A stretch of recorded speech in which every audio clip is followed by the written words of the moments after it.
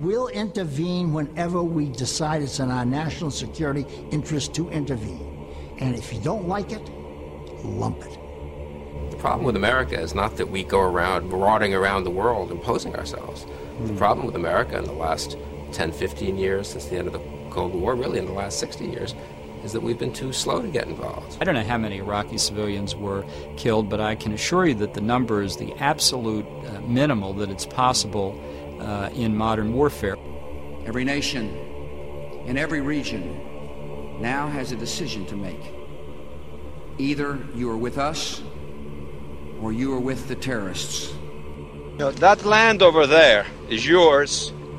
You'll go back to it one day because your fight will prevail and you'll have your homes and your mosques back again because your cause is right and God is on your side.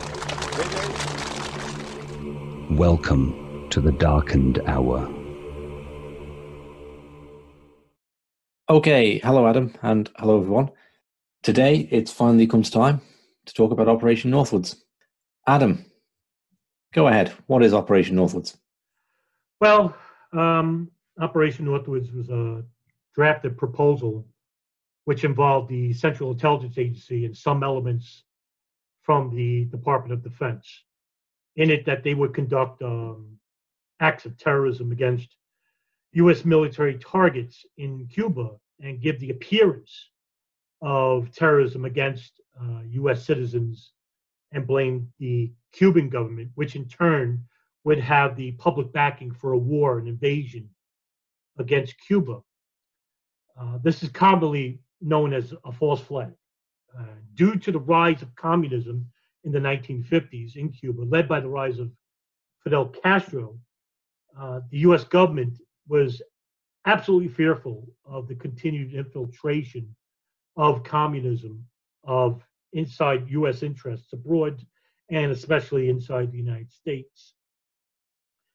Just 2 years prior, during the final year of Eisenhower's tenure as president, another covert intelligence military operation was also drafted, and that was termed, it was codenamed Operation Mongoose, which was officially authorized by the newly elected President Kennedy on November 4th, 1962. Operation Mongoose was a program aimed at Cuba with the goal of removing communists from power. They aimed for a manufactured revolt against the Castro regime, which were to take place in Cuba by the fall of 1962. There would also be a new democratically affiliated government in Cuba, which in turn would be, of course, be of great interest to the United States. The operation was, of course, protected under plausible deniability in case it failed and it went public. The operation was so secret that many within the Pentagon were not even aware of its existence. Just a few people found the man chosen to lead Operation Mongoose was none other than Brigadier General Edward Lansdale from the United States Air Force, along with CIA Director John McCone. But it was headed to Lansdale. And a lot of people have heard this name before. Lansdale was considered one of the people that was photographed after on the day of Kennedy's assassination, when he walks by the three hobos near the police station.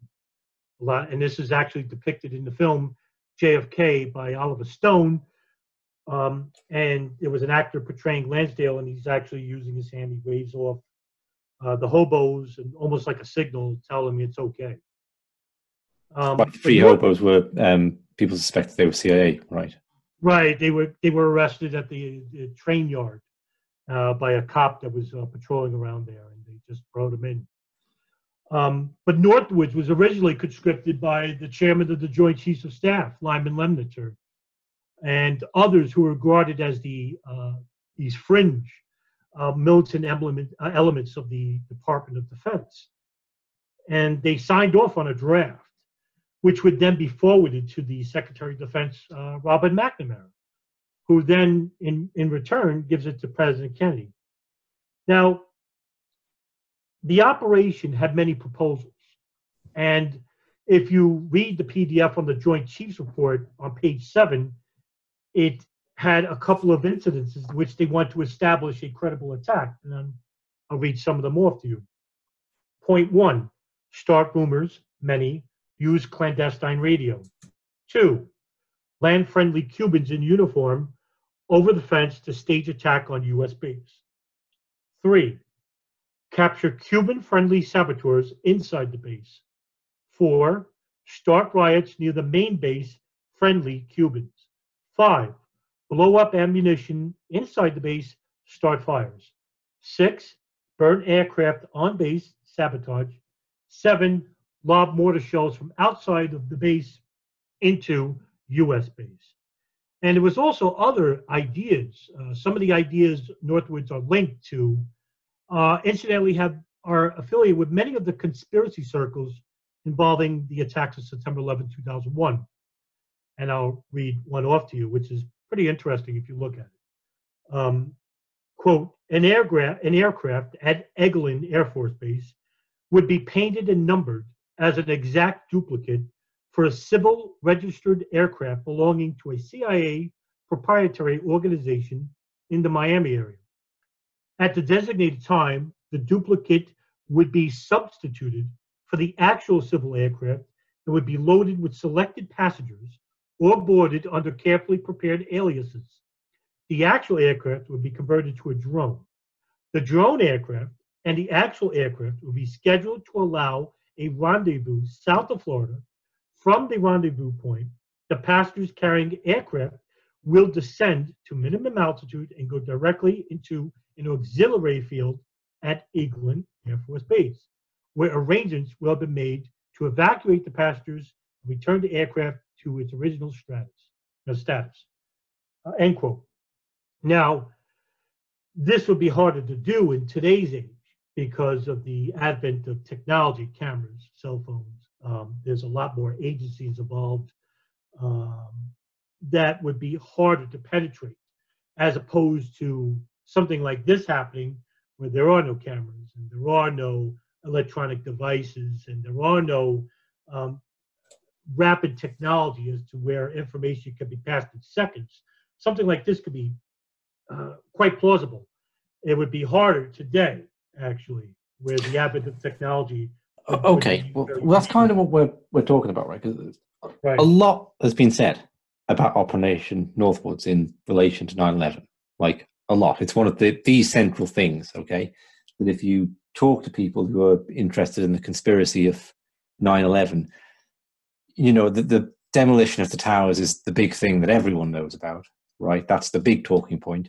But Northwoods is, you know, top 3, top 5 on the list, I would suggest, because the documents were declassified. I think they were fully declassified just inside 2001, right? Just prior to 9/11 itself. I meant to note that down. I didn't, but I think that's the correct date. So right before 9/11 happens, it's almost like, well, you know, from the perspective of, say, someone who's looking at it as a conspiracy, it's almost like the archetypal blueprint of such an event is published, where they're talking about faking shoot downs of aircraft and so on. And yeah, like, really valuable document. Probably worth talking as well about Lyman Lemster going off to Europe, because President Kennedy sacked him after, effectively sacked him right after Northwoods for that's right proposing such a thing, but transferred him to be like supreme commander of NATO in Europe. And that's when you have like the false flag terrorism, the Gladio operations happening there that coincides with that time period of, you know, blowings up of train stations and cars, particularly in Italy, where as carried out by right-wing groups to pin it on the Italian left, and with the backing of the Italian state and security services. So, yeah, Northwoods probably tells you more about what went on in Europe during the 60s and 70s than it does about 9/11 in some ways. Not to take away from what it says about 9/11, but there's this really, really direct link there. I think, okay, so my Securitas' point is like, why are we talking about Northwoods when it's so well documented? I think one thing that's like we've discussed, Adam, is the influence Northwoods has had on conspiracy culture, right? So around about now, I'm going to say I noticed this around about 2010 time. Okay, really with the Boston Marathon bombing and then with the Sandy Hook shootings, this idea came about in conspiracy culture of fake terrorist attacks. Okay, where there were no victims, the victims were actors or whatever, and this has become like a much bigger meme over the past decade in a way that I don't recall anyone talking about this with the 7/7 bombings in London or with 9/11. Right, there's a tiny number of people who say like, yeah, the buildings were all evacuated that day or something, but not really. I suppose people do talk about it in 9/11 and saying, well, the planes were swapped at some point. And I can only think that's coming from reading Northwoods. So do you think that's accurate, Adam, that it has had this big effect for good, right? Because it's no doubt Northwoods is like really big insight into the nature of the state and state violence and false flag terror, but also influence the way we're now looking at false flag terror. The old proponents, the old guard of the 9/11 conspiracy circles, like Alex Jones, Jim Mars, and Jim Fetzer, actually were the first people to bring up the correlation between Operation Northwoods and the September 11th, 2001 attacks. This has a double-edged sword feel, if you will. One, it brings light into a covert military operation, which is good to the public. But two, also, it lends to the fact that that the fantastical started to take ahead or start course because of the advent of swapped out planes or CGI and all the other fantastical scenarios that come with it. What has happened because of that is that now, today, if we look at forums today or conspiracy circles today, they become far more extreme in their ideals, in their scenarios. It almost borderlines banality, if you will. I hear now that the people who actually saw the planes were under, as of recent, there was a person that actually says that all the people who saw actual planes were under an MK Ultra type of program, that these people actually are agents of the state, if you will, every single one of them. So I think that's a detriment in terms of talking about the actual anomalies of 9/11. But also, too, at the same time, like I said before, the only good that could come from this is that, yes, that there are elements of the Department of Defense or the intelligence apparatus that are willing to do detrimental things even to its own citizenry to achieve a common goal. Okay, so on that note, I'd like to propose something to you about Northwoods. I've made one proposition that it's had this influence on conspiracy culture, right? And if I'm wrong about that, then I'd be happy to hear where like other things have influenced conspiracy culture to go the way it has. But it just seems like a connection to me. The other point I make, just to sort of re-quote a couple of things you mentioned, okay? In some ways, the Northwoods documents emphasize a care not to harm people, okay? So it doesn't say, like, just shoot down a passenger plane. It says, like, right, place a drone and shoot it down. In other ways, not, right? So they talk about exploding plastic bombs in Miami. Yeah, you can't really guarantee that's not going to hurt people. Injuring Cuban refugees. Well, if you're exploding bombs, what's the distinction between injuring and killing, right? And injuring, what does that mean? Like blowing people's limbs off? Sinking an incoming boat of refugees, real or simulated, right? So it's pretty clear that murderous actions were on the table here. And of course, the whole idea is to start a war. So murder is most definitely on the table. But on the US side, we talked about the airplane. Also, one that strikes me is sinking a ship near the harbor entrance, conducting funerals for mock victims, okay? And they refer to that as a Remember the Maine incident, right, which refers to the sinking off the USS Maine in Havana Harbor, 1897, I'm going to go with, which essentially like it was used as a justification to start the war with Spain. The boat was meant to hit a Spanish mine. It very definitely didn't. The explosion was very definitely internal and ultimately attributed to the coal bunker exploding. So it was either there was a design flaw on those kind of ships where the coal bunkers were susceptible to going up, or it was helped along its way to get the war with Spain and ultimately take Cuba and the Philippines. And I don't think there's ever been a conclusive like answer to that. It's just interesting to see like top US military brass referring to that just casually as if it was a false flag. And I wonder if there is a kind of culture in the military of like a kind of acknowledgement that it was in certain circles. I don't know. But you said, Adam, that it would be harder to do this today, right? And here's what I like. My second proposal is that it would have been actually impossible to do this stuff in the 1960s, right? Like, how are you going to arrange mock funerals for US soldiers? Like, where do you get the people from? You know, so you've got a load of people stood around crying at this funeral, okay? And now they're all in, right? Because they know how many funerals, how many people come to a funeral? 20, 100, 200, you know? So they're all people who know so that this scam has gone on, right? Do they talk? Okay, but that's like a military boat is still keeping it in the military. If you pretend to shoot down a civilian aircraft, suddenly you've got a whole bunch of non-existent victims, right? Is there any possibility that anyone from the media at any point is going to want to talk to one of their families? You know, like we have documentaries made about the families who lost people in the Twin Towers, including the Pentagon, right? There's a really insightful and in some ways heart-wrenching documentary about the victims, the family members of the people on Flight 77 and who were working in that wing of the Pentagon that day. So for people who think like the plane didn't crash there, I guess I don't know what they would make of that, right? That either those people fabricated or like the family were disposed of in other ways, I suppose. I suppose that's what they make of it. But, you know, what I'm suggesting is you can't really fake something like that, not now or not in the 1960s. It's just this massive risk.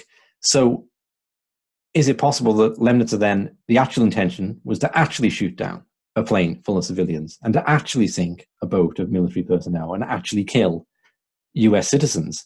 But he didn't feel he could put that in a policy document and send it to Robert McNamara and President Kennedy. Right now, I don't know, but what I'm suggesting is the plan on paper is completely impossible. It just couldn't be done. And because that's what like I would say and you would say about things like faking a Sandy Hook shooting, right? Like I don't understand with this modern wave of synthetic terror, right? And I mean really synthetic. I don't mean, you know, like double agents pulling off terror. I mean synthetic to the point where there are no victims. Where do people suppose the pretend victims come from? Like the family members of the kids, the Sandy Hook kids, right? Are they like, if they're paid actors? Like if I suddenly saw you pop up on TV and say like you lost your whole family in some terrorist incident and your name's Bob, it's, hang on, that's Adam, you know? He doesn't have a wife and 6 kids or whatever, you know? It's so unless these people are grown in vats underground in some secret military base and then, you know, produced for this one role, it's completely like the counter hypothesis to explain how this could be the case. It's completely impossible, right? And I would suggest it was also impossible in the 1960s. So again, I'm going to mark this out as speculation because obviously it has to be. But you know, I'm just discussing. Has this idea of pretend victims ever been a real thing? Okay, and could anyone point to an example in history where a state has carried out like a false flag thing and actually just made up victims? I get you can do it in foreign lands, okay? Like the whole thing with the Kuwaiti ambassador's daughter saying about babies being pulled out of incubators in Iraq that like George Bush used to get the US into the first Gulf War. Well, then you're making up victims. But, you know, it's in a war-torn country on the far side of the world. Yeah, you can do that, but not on US soil because the media is not that complicit, right? You can, and you're just creating this huge number of people that can talk.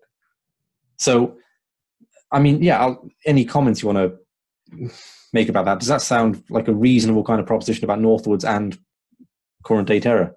I would suggest that with Lemnitzer about creating the fictitious characters so that they can invade a country and take out the regime itself, which also at the same page, there would be casualties of war. In other words, civilians. More civilians are killed in war than the actual elements that they're fighting against. If they're willing to kill people based on false pretenses, what makes you think they won't kill one of their own to alleviate the plan itself? They would. And I think in this day and age, especially with the attacks of September 11th, to the American citizenry, 3,000 people is enormous. Not nowhere near, which is dwarfed, compituously dwarfed, as to how many people were killed in Iraq, which is 1.1 million. Also, it's 48,500, according to the World Health Organization, in Afghanistan. So just an enormous amount of people have been killed based on false pretenses itself. So if they're willing to do that in, say, Operation Northwoods, which I think, it's borderline, it's speculative to say the least, that they will, instead of just creating fictitious characters, that they were going to kill a plane full of Americans. I would suggest that that's true, and I would agree with you in that. Why involve so many more people when you could just allow the shoot down of an American plane and then use the pretext to invade Cuba? I think that's much more easier, especially in regards to September 11th. And I've always said that the idea of, this is what conspiracy circles, some within the conspiracy circles believe, that the hijacked airplanes were switched out for drones, and that these airplanes landed at, I think to one person, it was Andover Air Force Base, and or somewhere in Massachusetts. And you would have to involve the FAA for giving a false trajectory. You would have to involve the military, special ops, I would say, for killing the people on board those planes and then dumping their bodies. 3, the National Transportation Safety Board, who have to decipher the black boxes, the trajectories of those planes. So and also the numerous dozens and dozens, and we're talking thousands of first responders, firemen, Fairfax Search and Rescue, Montgomery from Pennsylvania, from New York, from Washington, who were involved in search and rescue operations in Pennsylvania and Washington, who had collected human remains aboard the passengers, who had collected pieces of the plane belonging to the hijack. All those people, we're talking thousands of people now, had to have been either threatened by nefarious agents of the state government not to say anything and go along the plan, or they were involved with the plan themselves. In other words, you involved so many more people when you didn't have to in the first place. Instead, all you had to do was get NORAD involved, high levels. We're talking about Larry Arnold, Ralph Eberhardt, creating these exercises that would have the intercept jets fly far away from New York and Washington and allow the hijacked jets simply just to crash into the targets, thereby killing all the people you had to kill anyway. Whether you want to say they were piloted or remote control planes, I don't disagree with remote control, by the way, because you can't really just leave it up to the hijacking pilots. It could deviate off course at the last second, but you had to kill everybody on board anyway. So that's a lot more feasible, a lot more realistic than involving thousands and thousands of people who weren't involved anyway, and also not to say anything 20 years later. And so far, nothing. I think that's the problem. I think that's what holds back the 9/11 truth community as a whole. What I don't see with that issue around flights 93 and 77, and we've been, quite open that you will debate anyone on this issue, right? We've not had any. We've had some takers who have disappeared when it comes to it, but we've not had anyone actually go through with that. But it's there's not a plausible counter hypothesis, right? So there may be problems of eyewitness event, testimony, maybe, but what hypothesis could you possibly insert that would not be 10 times more complicated and 10 times more crazy? Like a plane flies down and flies over the Pentagon as a missile hits or as a bomb goes off, or Flight 77 is replaced by an equivalent kind of a plane which they fly in. Well, there's an easier way of doing it than that, Just why replace it? Just none of them begin to make sense.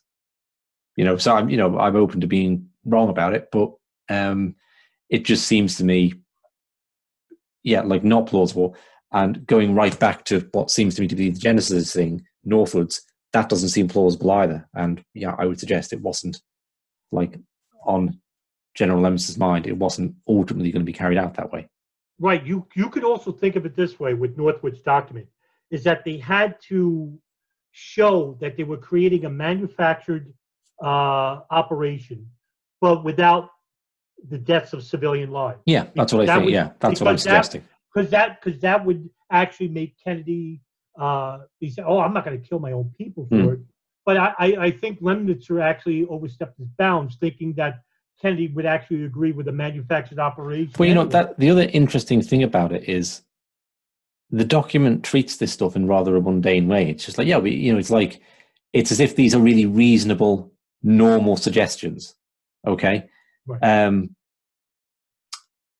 Which implies that this is not some sort of radical departure from the United States military's way of approaching things in the decades prior to that. This is kind of like the norm, is what we're seeing here. You also remember where this is coming from. This is coming from a fringe neoconservative element that is, in its essence, sociopathic. So if these people are willing to manufacture war with a foreign country based upon obviously false principles and ideals, based on a 7-page document, what else are they willing to commit to?